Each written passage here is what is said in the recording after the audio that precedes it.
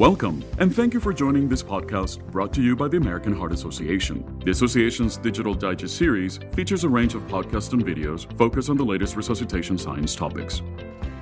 Good morning. So I'm Dr. Alexis Topchin. I'm a pediatric intensivist from the Children's Hospital of Philadelphia.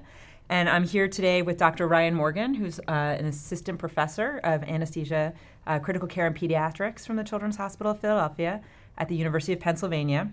And today we're going to have the opportunity to talk with him about advanced topics in pediatric resuscitation. So Dr. Morgan, why would we use physiology to guide CPR? Thank you. So this is a topic that I'm particularly interested in and something we've been studying at CHOP for quite a while. Our current AHA resuscitation guidelines, as you know, provide us with a teachable framework for the masses to teach us how to do CPR.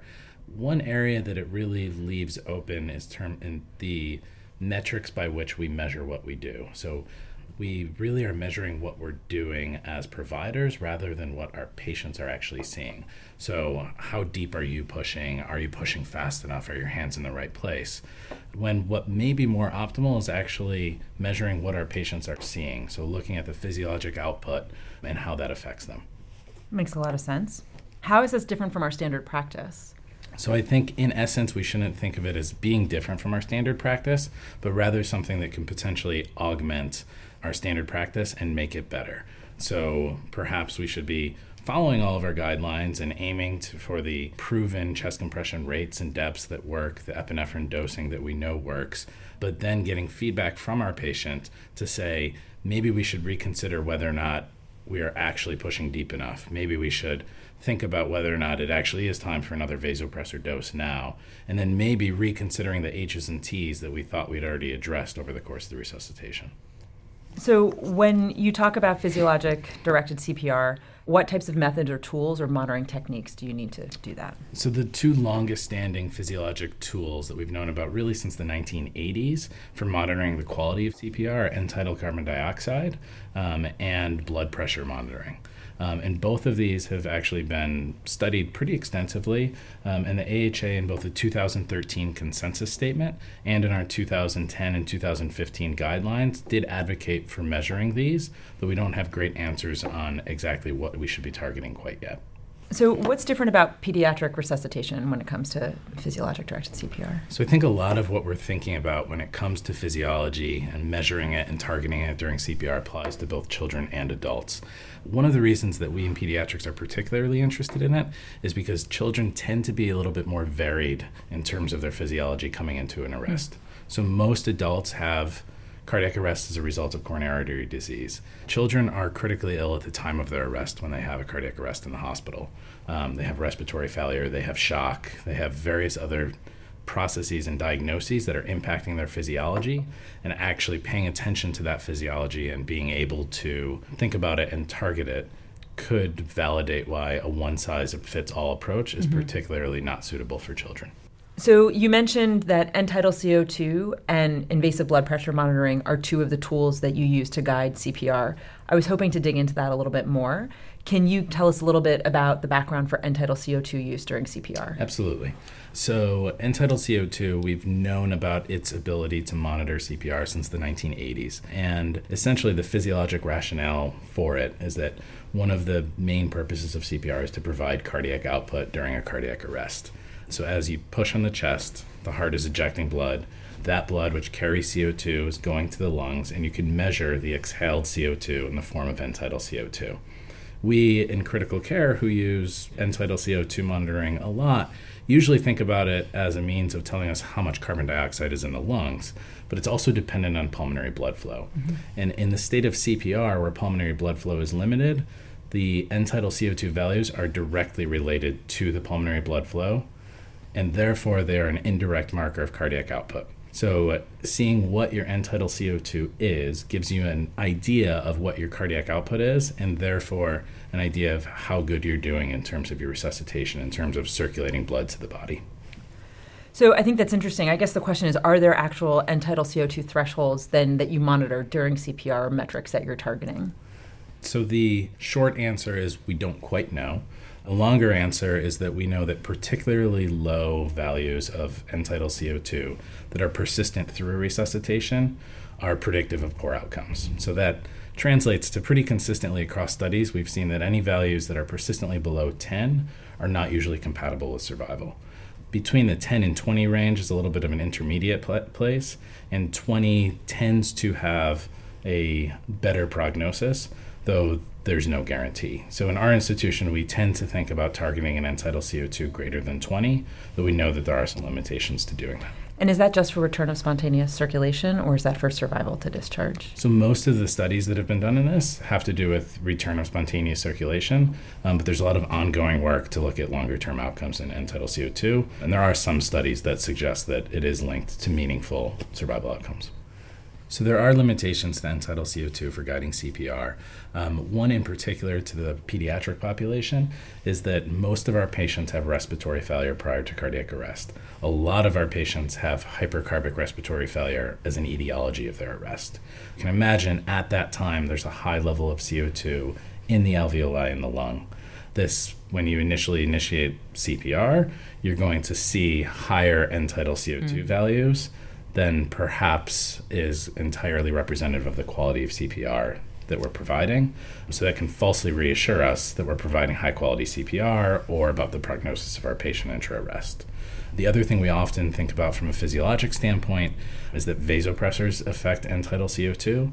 So by causing vasoconstriction in the lungs directly, epinephrine in particular can cause alterations in end-tidal CO2 values that can impact how we're able to interpret that data. I don't think that means you need to throw the baby out with the bathwater, but I think you need to consider the overall patient when looking at these values and not just the value in and of itself. Great, thank you. So let's move on to blood pressure. Can you give us a little bit of the rationale about using blood pressure to guide CPR? So the rationale for using blood pressure to guide CPR really comes from coronary perfusion pressure and its importance to CPR and to survivability from cardiac arrest. So coronary perfusion pressure is the driving force for myocardial blood flow, both during normal states and during cardiac arrest. It's the difference between the blood pressure in the aorta during diastole and in the right atrium. And for a long time, we've known that higher values of coronary perfusion pressure during CPR are associated with higher rates of survival. This has been shown in patients, and it's been shown in a lot of extensive animal models over the last 30 years or so. Measuring coronary perfusion pressure itself can be difficult, but diastolic blood pressure, which is the upstream pressure for coronary perfusion pressure, is something that we can more easily measure. In some recent work from the CAPCOR network that our boss, Bob Berg, led, we saw that actual thresholds of diastolic blood pressure were associated with survival to hospital discharge. And I think that was really promising work that can tell us that there are some thresholds out there that we can begin to think about, begin to study prospectively.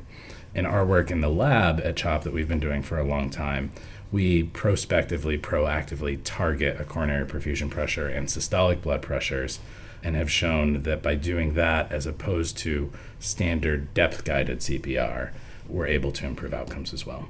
So it sounds like physiologic blood pressure guided CPR would require invasive arterial catheter. It sounds like that might be challenging applying to only a limited number of patients. Is that correct? That's a great question. So we're not advocating for doing this with cuff pressures, which I don't think have ever really been validated as accurately showing blood pressures during CPR. So more than 90% of our patients who are having in-hospital cardiac arrest are having them in a monitored setting. They're having them in an ICU where we have the ability to use arterial catheters. And in some work that was done several years ago, we saw that actually close to 50% of those ICU patients actually had an arterial catheter in at the time of arrest. So this really is actually already applying to, without going out and putting more arterial catheters in for the purpose of this, potentially applying to a good chunk of our population in pediatrics. That's a lot of patients, actually. I didn't expect that. Tell me, what are the thresholds, or are there thresholds that clinicians can use to sort of guide their CPR during that time? So in the study, it was called the PICU CPR study that was led by Bob Berg in the Collaborative Pediatric Critical Care Network. This was published last year in Circulation. They looked at both what the optimal threshold was for predicting survival, and that ended up being 34 millimeters of mercury. They also went and looked at dichotomous yes-no, did you meet an a priori threshold, which they had decided off the bat was 25 for infants and 30 for children over the age of 1. That seems to be consistent with kind of what we've seen in multiple observational studies and consistent with what we're seeing in the lab, but it's a small number of patients, so I don't think we really have a clear answer yet. We're looking forward to prospectively studying this. We're comparing a couple of different blood pressure strategies in the lab now, and I think we'll have that answer over the course of the next several years. So I guess currently, how should clinicians change their practice? You've talked about end-tidal CO2, you've talked about blood pressure-guided CPR. What should we do at the bedside? So I think the hopes is that eventually we can have actual algorithms that we study prospectively, that we publish with our set of guidelines, where you can say, okay, if you're below this threshold, do this first, do this next. We're not quite there yet. I think the answer is think about it and do something, which is a frustrating answer. But if you're seeing end-tidal CO2 that's really low, if you're seeing blood pressures that are really low, lower than you would expect, that reevaluate kind of what you're doing and what you're thinking about. So maybe the chest compressions that you're providing that you thought were deep enough aren't quite deep enough. Maybe it is time for that next dose of vasopressor. Maybe you should rethink about your H's and T's that could be impacting your hemodynamics or your end-tidal that you thought you had already addressed. It sounds like this gives us something new to focus on and sort of think about during resuscitation, which I think sounds promising. What do you see on the horizon for the future of CPR? So I think on the horizon for this topic, some of the things I referred to, so ongoing lab work by our group, by others, observational studies that are hopefully going to give us a little bit more data on what these thresholds might be, and hopefully a little bit more validation on these things that I'm saying actually matter. And then we'll start to study these things prospectively and really see if we can give people an answer for what you can target and how that can impact outcomes.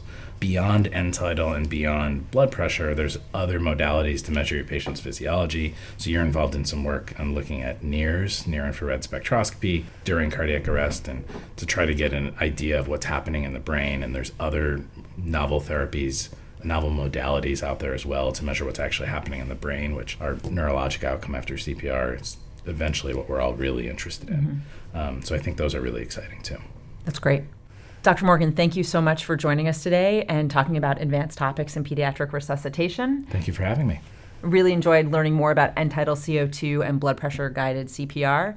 Thank you for joining us and listening to us today. We hope you've learned as much as I have. Views expressed in this podcast do not necessarily reflect the official policy or position of the American Heart Association and the American Stroke Association. For transcripts of this podcast and more information about resuscitation science, please visit cpr.heart.org or engage with us via social media using hashtag ECC Digital Digest.